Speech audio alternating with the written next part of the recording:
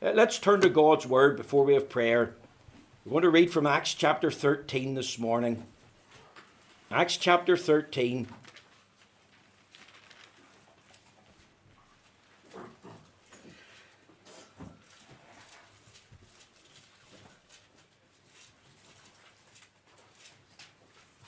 Acts chapter 13.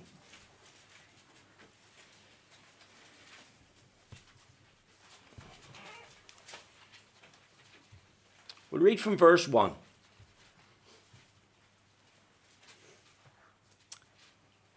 Now there were in the church that was at Antioch certain prophets and teachers, as Barnabas, and Simon that was called Niger, and Lucius of Cyrene, and Manaen, which had been brought up with Herod the Tetrarch, and Saul. As they ministered to the Lord and fasted, the Holy Ghost said, Separate me Barnabas and Saul for the work whereunto I have called them. And when they had fasted and prayed and laid their hands on them, they sent them away. So they, being sent forth by the Holy Ghost, departed unto Seleucia, and from thence they sailed to Cyprus. And when they were at Salamis, they preached the word of God in the synagogue of the Jews. And they had also John to their minister. And when they had gone through the isle unto Paphos, they found a certain sorcerer, a false prophet, a Jew, whose name was Bar-Jesus, which was with the deputy of the country, Sergius Paulus, a prudent man, who called for Barnabas and Saul, and desired to hear the word of God. But Elymas the sorcerer, for so is his name, by interpretation withstood them, seeking to turn away the deputy from the faith. Then Saul, who also was called Paul, filled with the Holy Ghost, set his eyes on him and said, O full of all subtlety and all mischief, thou child of the devil, thou enemy of all righteousness, wilt thou not cease to pervert the right ways of the Lord? And now behold, the hand of the Lord is upon thee, and thou shalt be blind, not seeing the sun for a season. And immediately there fell on him a mist and a darkness, and he went about seeking some to lead him by the hand. Then the deputy, when he saw what was done, believed, being astonished at the doctrine of the Lord. Now when Paul and his company left from Paphos, they came to Perga in Pamphylia, and John, departing from them, returned to Jerusalem. We'll end the reading there at verse 13, and we pray God will stamp with his own approval and blessing this reading of the Holy Scriptures. Let's just have a little prayer together. Heavenly Father, we ask thee to accept of our thanks for the gifts and tithes and offerings for the work of God. We thank thee for the money that has come in from the building fund. We thank you, Lord, for the offering already for Robert McConnell and her sister Joy Gillespie. We thank you, Lord, for this offering for the Reformation Appeal. And, oh God, we thank thee for the general giving to the general fund of the accounts of the church. And, Lord, we just pray that you'll remember us as thy people. We're conscious that we give as unto the Lord. And we thank thee for blessing us, not only with health and strength, but providing for us in a material and a financial sense. And we rejoice that thou hast provided all that we have needed to sustain our lives physically on the earth. And Lord, we ask today that you remember the work of God here. Bless the boys and girls. Even these lessons about the pencil, apply them to their heart and their mind. We look to thee, Father, that thou will answer prayer. Remember our family circles, the need for household salvation. Save our precious loved ones. May the hound of the Holy Spirit be upon them. We ask in Jesus' name that you'll save the lost in our community. Bring in souls, Lord, that we can preach the gospel to them and tell them of Jesus, the mighty to save. We pray, Lord, for additional new families for the work of God. And we leave that in thy mind and according to thy will and good pleasure. We ask today, Lord, that you'll undertake for the building program, and thou dost know how much we need. Thou dost know our desire to have the church building finished and opened this year. And we commit that to thee and ask again for the outworking of all thy will. We pray, Lord, you'll be pleased to favour us and you'll help us to go forward together as a team in thy name. We pray today for those that mourn. We even think, Lord, of those in our church who mourn the passing of loved ones. We know that some have experienced in recent times the anniversary, the first anniversary, the second anniversary of dear loved ones who are taken home to heaven. And Lord, our thoughts and prayers are with them, and we leave them with Thee and pray for the comforting, strengthening grace of God. Do you remember the Scott family too? Lord, we ask for prayer for them. And we think today of the funeral service for Fred Scott, and we thank you for every remembrance of Thy servant. And we just pray You'll bless the family as they meet this afternoon in Lisburn. And Lord, do remember as well William McGee and the passing of his dear wife. Thank you for being able to go to the funeral past on Monday. And do remember, Lord, that whole McGee family circle, every one of them. We thank you for the word of God preached in the gospel. And we just, Lord, ask that again souls will be comforted and strengthened by Thyself. Now, Lord, just bless us. Bless us here as a church family and fellowship. Bless our entire denomination at home and abroad. Visit the Free Church in these days with revival. Give us a true spirit of repentance. And Lord, as we wait upon Thee this day, open our ears to hear the word of God. Come and speak to us now. Let Thy word be a lamp unto our feet and a light unto our path, even for Thy glory. For we ask it for Jesus' sake. Amen. Amen. Now, my text this morning is taken from Acts chapter 13, verse 2.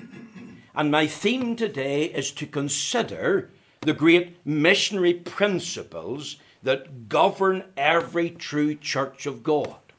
Now, during this month of May 2017 has been an interesting month as far as the missionary work of our church has been concerned. At the start of the month, we had a visit from Robert McConnell, one of our home missionaries, stroke evangelists, working with the children. He told us that he visits some 50 schools, taking assemblies and RE classes. He has 5 days children's clubs and children's missions and summer camps, and he's doing a great work for God. Please remember Robert McConnell in your prayers under our mission board. And then on Wednesday night, we had a deputation meeting here with our sister Joy Gillespie. Joy is certainly a godly young woman who's an example to many. She's leaving the land of Spain, where she's been ministering for many, many years. And she's going at the call of God to the land of Nepal. And she's going to help to run the orphanage there. She's also going to start an English academy. And do pray for Joy. And ask the Lord to help her as she learns a new language, the Nepalese language. She's got 100 parts to the alphabet. Help her to pray for her as she adapts to the culture and the food and be kept safe on the road. And pray for grace and wisdom as she assists the Reverend Paul Thapa and his wife in the orphanage. And now tonight, we also will have a visit from Mr. Andrew Foster, who's also going at the call of God to the land of Uganda to help to run the Emmanuel Christian School there. And of course, that's under our Free Presbyterian Mission Board Africa. Do plan to attend. Now, all three individuals, if they were here this morning, they believe that they are going to the work of God, that they're involved in the work of God, primarily because of the call of God in their life.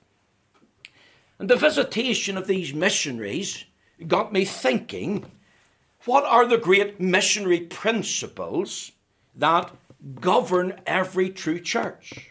Where do those missionary principles come from? What are they? And should we follow them? You see, in Acts chapter 13, verses 1 to 13, that I've read in your hearing, you have the principles of the missionary work of the church clearly set forth. And this portion records the first missionary trip of the Apostle Paul. And I want you to think of 3 persons, 3 men, and they're in a boat. 3 real men of flesh and blood, 3 real missionaries. And they leave the seaport of Antioch, they sail down the river there, and they're going towards the Mediterranean, and their destination finally is the little island of Cyprus, a lovely place in the middle of the Mediterranean. And if you look with me at verse 4, we're told they departed unto Seleucia. And Seleucia, of course, is in Asia Minor. And from there they sailed to the north of Cyprus because they landed at a place called Salamis. And there they preached the word of God. Do you know that's a trip of about 1,000 miles? Probably a merchant ship laden with cargo. They had to travel in whatever direction the ship was going. Think of it. The hope of Cyprus, hearing the gospel, and the region beyond hearing the gospel, centered on a merchant ship, and 3 men on that ship, the freedom, of course, of those men to go, and the call of God with a message from God. I'm just thinking to myself that Cyprus is a very interesting place to begin a missionary journey. And I preached a sermon some 5 years ago how the gospel came to Cyprus when Rosie and I was there celebrating our 25th wedding anniversary. Cyprus is 150 miles wide, 50 miles from north to south, a population of about 750,000 people. It's divided in two. The Turks to the north, the Greeks to the south, and there's a UN peacekeeping force in between. It's a divided island. And these 3 men were going to Cyprus to preach the gospel there. These 3 men were in the will of God. They were being sent out by the church at Antioch. And of course, the church at Antioch is an amazing church. Humble beginnings, grew rapidly, under God. They invited Paul to preach the word of God to them. They were a missionary-minded church. And it was from there, that missionary-minded church in Antioch, that Paul and Barnabas, at the call of God, were sent forth. And then they were accompanied by Barnabas' nephew, John Mark. And I want you to think of the 3 of them leaving for Cyprus. And this is what I asked myself. What is the biblical basis for every kind of missionary endeavour? Whether it's Robert McConnell and the Home Mission, Joy Gillespie in Nepal, or our brother Andrew Foster going out to Uganda, or our other missionaries. What are the biblical bases for every kind of missionary endeavour, whether it's home or foreign missionary work? How did they do it in the first century? What principles govern the life of the Apostle Paul, one of the great pioneer missionaries of all time? And that's what I want us to think about for the next 20 minutes or 25 minutes or so. I want you to think first of all of the plan for missionary work. Look at verse 2. As they ministered to the Lord and fasted, the Holy Ghost said, Separate me, Barnabas and Paul, for the work whereunto I have called them. The Holy Ghost saith, Separate me, Barnabas and Saul, for the work whereunto I have called them. The first missionary journey, taking the gospel to the island of Cyprus, was not Paul's idea. It was not Barnabas' plan. It was not a proposal by John Mark. I've heard it's a great holiday place. There's lovely beaches there. There's great food there. The sun shines every day. You see, these 3 men didn't pick a map and close their eyes and drop a pin into the map and say, there's where we'll go, or there's where we'll start the next church, or there's where we'll do a work for God. The Bible tells us, no, as they ministered to the Lord, we'll come back to that, and fasted, we'll come back to that, the Holy Ghost said. You see, it was not the program or the plan of these 3 men. It was God's plan. And I believe, of course, that God has a plan for every people and every place. A sovereign plan. A plan foreordained from all eternity. A plan that's tied into God's wise and good counsel. Remember what his sister Joy told us on Wednesday night? Psalm 18, verse 30. As for God, his way is perfect. And then in verse 32 of the same psalm it says, It is God that girdeth me with strength and maketh my way perfect. I want you to think of Philip the evangelist. Acts chapter 8, big revival in Samaria. You can read about it there in Acts chapter 8, verses 5, right through to verse 8. And a revival is broken out. Thousands are getting saved. Thousands are being changed and transformed by the gospel. Now, this very same man, according to Acts 8, verse 26, he was told by God, Arise and go toward the south. leave Samaria and go to Gaza. And as he arose and went, you see, here was God's plan. God had one man there in that region called the Ethiopian eunuch, whom God was going to save, one precious soul to reap. And you see, the great work of all missionary endeavour is rooted and tied into God's sovereign will, not man's will, not man's plan or program. It's rooted in the will of God. It is his church he is building. It is his only begotten Son that died and rose again from the dead. It is his gospel. It's the gospel of God that's the power of God unto salvation. Think of Paul at Corinth, facing much hardship, great opposition, feeling that he wants to quit, feeling that nothing's going to happen in this city. And God stepped in, and God had a word, and God had a plan. Look at Acts chapter 18, and you can read it there in verses 9 through to 11. This is what God said. Then spake the Lord to Paul in the night by a vision, be not afraid. You see, he was afraid. But speak, and hold not thy peace, for I am with thee, and no man shall set on thee to hurt thee, for I have much people in this city. You see, what sustains a minister in the work of God? What sustains the missionary in the home or the foreign field? What sustains the children's evangelist in the work of God? Well, what keeps them going? And here's the answer: the call of God.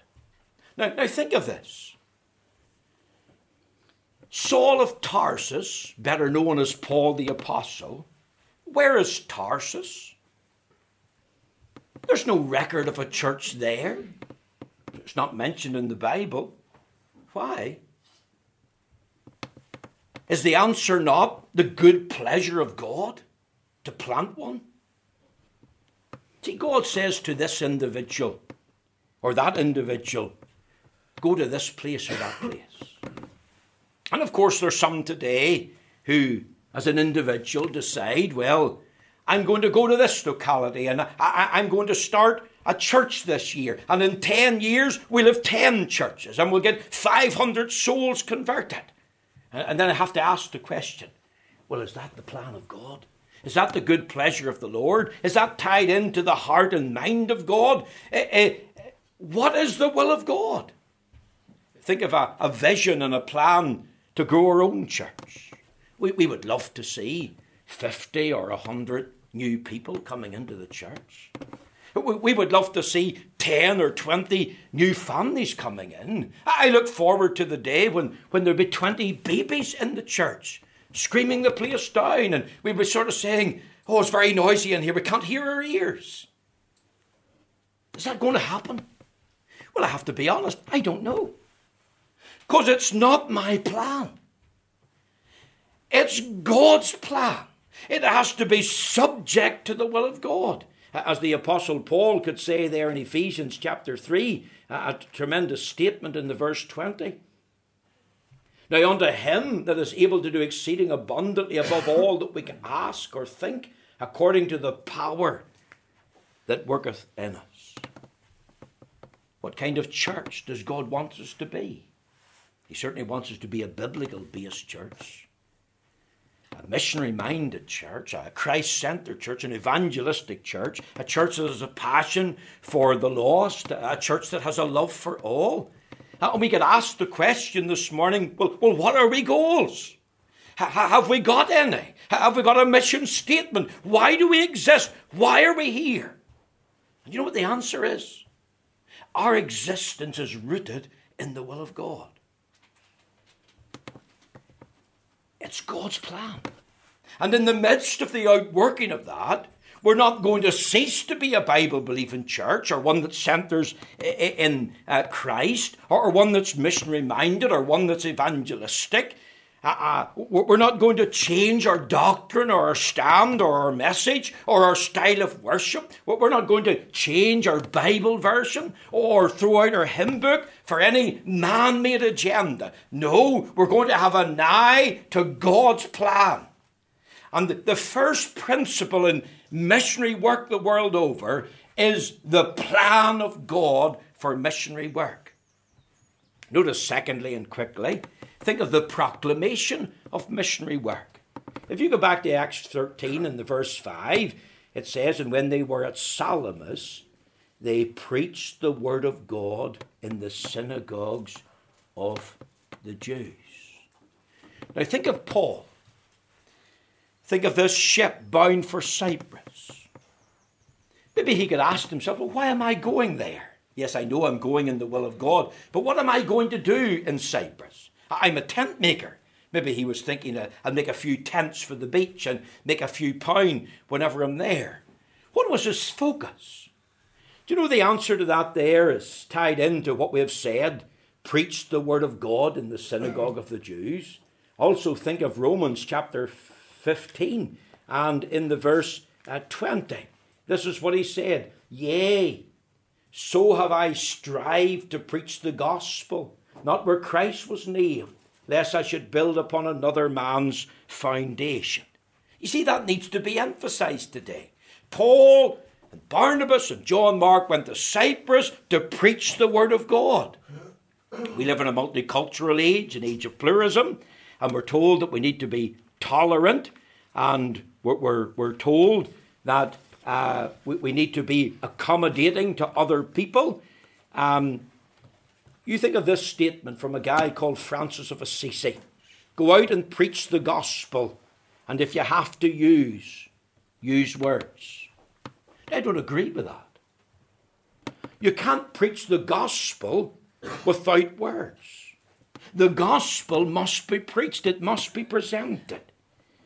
You see, in the mission field, quality of life of many, for it's Nepal, Uganda, other parts of Africa, totally different. Think of those that live in poor houses with corrugated roofs, mud walls, maybe have got bad water. Many of them are sick.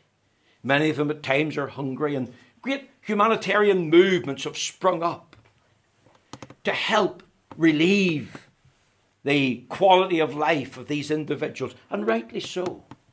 I'm not bemoaning that. But the important focus of every missionary called of God has to be in the gospel.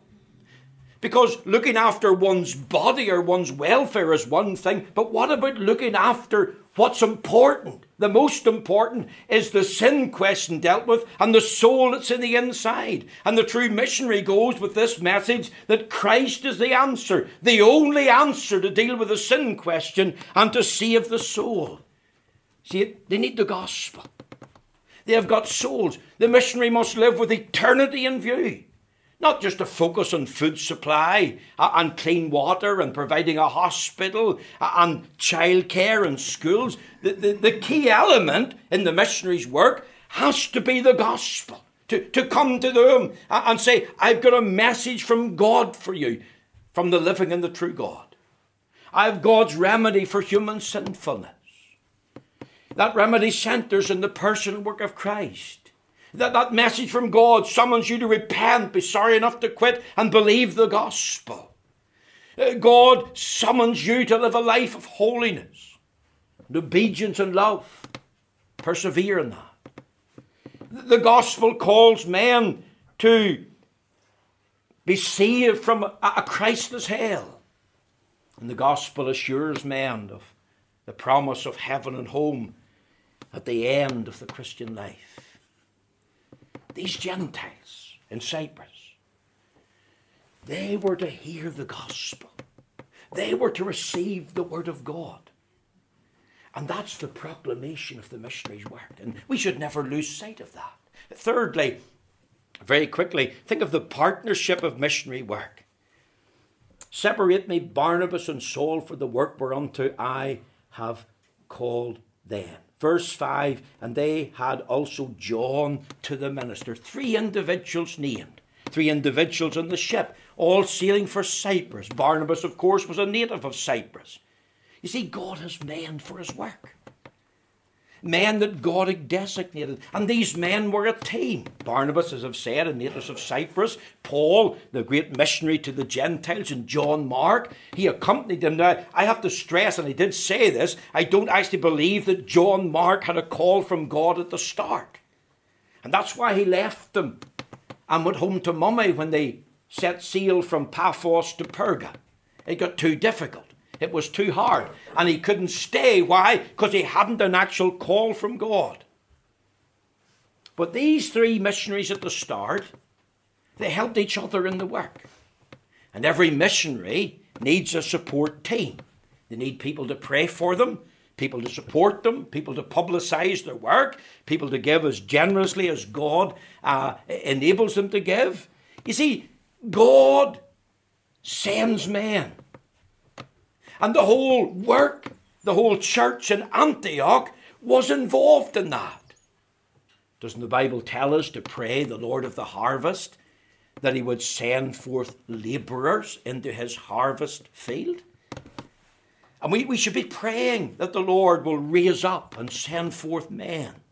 We should be praying that the Lord raises up and sends forth workers for the work. We need men for the church.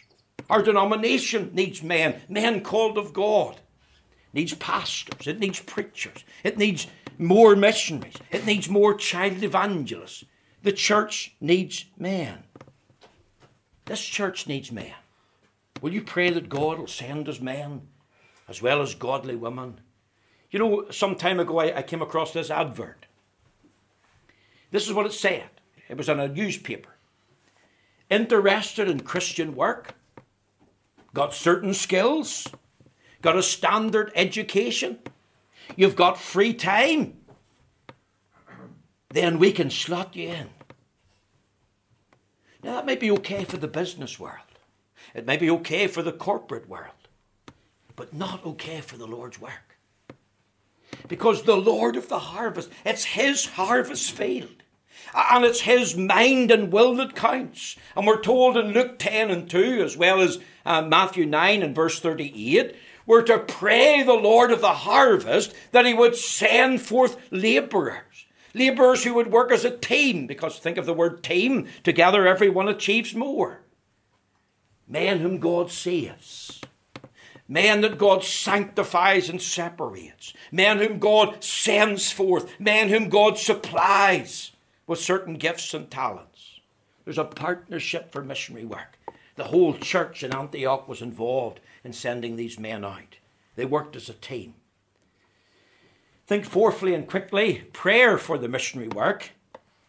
The Apostle Paul could say, and I've already quoted in Romans chapter 15, verse 20, he says, "Yea, so if I strive to preach the gospel, not where Christ was named, lest I should build another man's foundation."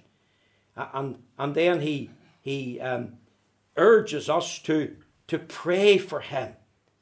And he says, "Now I beseech you, brethren, for the Lord Jesus' sake and for the love of the Spirit, that you strive together with me in your prayers to God for me." The word strive means to struggle, to agonize. He's asking for prayer. And our missionaries, whether it's Robert McConnell or Sister Joy Gillespie or Andrew Foster or other missionaries, they need the prayers of God's people. The Bible says the effectual fervent prayer of a righteous man availeth much. And in Acts chapter 13 it says, "And when they had fasted and prayed," that the whole church come together for a prayer meeting. That there was fasting, abstinence of food. You know, it's a sin not to pray. If you say to a missionary, "I'll pray for you," then you must do it. You must take the time. You must make the effort. You've got to be real. You can't just say words. You ought to pray for your own church here.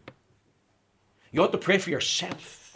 You ought to pray for your family. You ought to pray for the work of the evangelist. You ought to pray for the success of the gospel. Here's the church at prayer.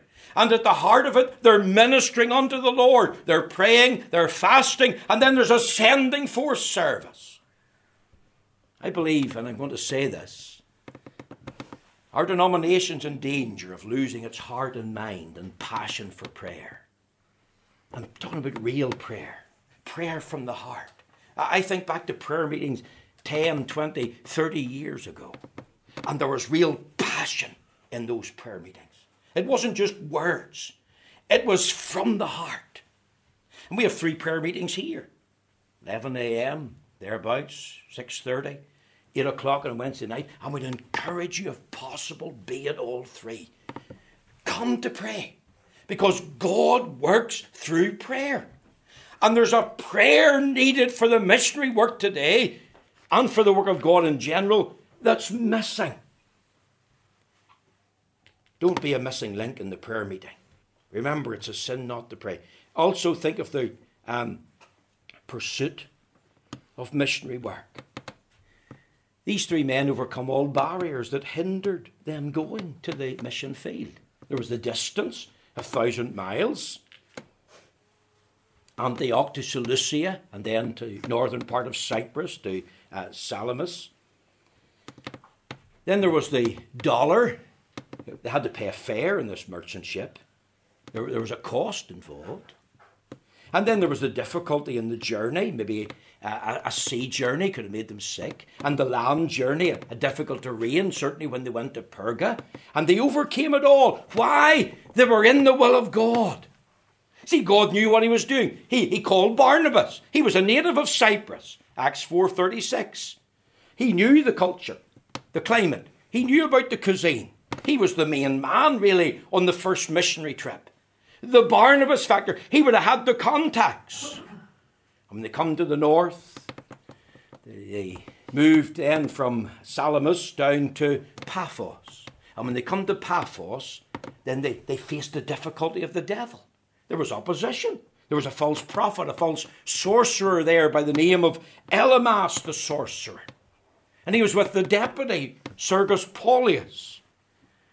You see, here's the point. Any team, any man going forth to do a work for God, he's going to face difficulty. There's going to be hindrances that will stop him trying to do the work of God. And one of those hindrances, of course, will be the opposition of the devil. And he will discover, I've got to overcome these obstacles. I've got to overcome the barrier. They're in the will of God. And they meet with the problem of distance, the dollar, the difficulty of terrain, and the devil. And of course, in the will of God, in the work of God, we will meet the opposition and the resistance of the devil. Anything can hinder the work of God. We should expect the blessing of God in the work, but also expect the blasting. Expect the bleeding. There are things that often arise that grieve and vex and quench the Spirit of God. And you know what I pray, and I want you to pray for me? Don't let me be the cause of that, Lord. Don't let me be amongst those that grieve and vex and quench the Spirit of God. Don't let me be the obstacle. Don't let me be the hindrance or the barrier for the progress of the work of God. Think of the power for the missionary work. It was the power of the Holy Ghost. Isn't that tremendous? So they being sent forth by the Holy Ghost. And the Bible tells us in verse 9, then Saul, who also was called Paul, filled with the Holy Ghost, set his eyes on Elymas the sorcerer. The Bible says, but ye shall receive power after that the Holy Ghost has come upon you. Ye shall be witnesses unto me, both in Jerusalem and Judea and Samaria and unto the uttermost parts of the earth. The power for doing this work, not on our own strength, not on our own ability, not on our own wisdom. And God worked in Cyprus. The first convert was Sergius Paulus, the deputy of the company, one of the key men, a man of power in the island. And it was through the instrumentality and work of the Spirit. And we need to pray. Pray for each other. Pray for ourselves. Pray for the work of God. Pray for me. The Bible tells us, be filled with the Spirit. Be not drunk with wine wherein is excess, but be filled with the Spirit. I was at a funeral on Monday, and a man took me to the one side, and he said, Pastor, preacher, do you know what your greatest need is? You need to be full of the Holy Ghost. I accepted that challenge. Some might think, well, how dare he say that? But I didn't mind it. I took it as a counsel and a word from God, because that's the greatest need that I have. And that's the greatest need for our church. The power for doing the work of God is the power of the Holy Ghost. And think of the pattern for missionary work, the seventh thing. If you look at our text, it says, as they ministered to the Lord. We'll pause there. You see, the missionary work of the church in reality is tied in exclusively to the worship of God, to the praise of God. The context for this missionary plan taking place was as they ministered to the Lord. They were busy in worship. They were fixated on the Lord.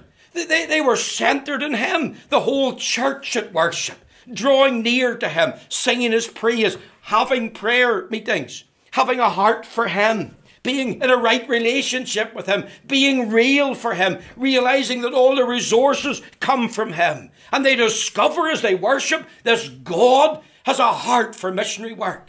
This God is a missionary God. And this God the Holy Spirit said, separate me Barnabas and Saul for the work whereunto I have called them. And we need to put the Lord first. Think of the point in the pencil. Without the point, it's useless. What's our point of existence?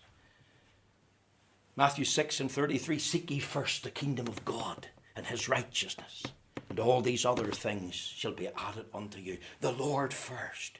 Centered on Him, fixated in Him, taken up with Him, having a heart with Him, saying, I love you, Lord. Lord, help me to be loyal to you. Lord, help me to live for you. Lord, what do you want me to do with my life? Lord, I'm available. Think of Isaiah. Here am I, Lord. Send me. Lord, if you can use me, then use me for your glory. See, that's the pattern for missionary work. Do we know anything of this plan? Have we realized the preaching? Do we realize there's a partnership involved? Have we offered the prayer? Do we realize the pursuit?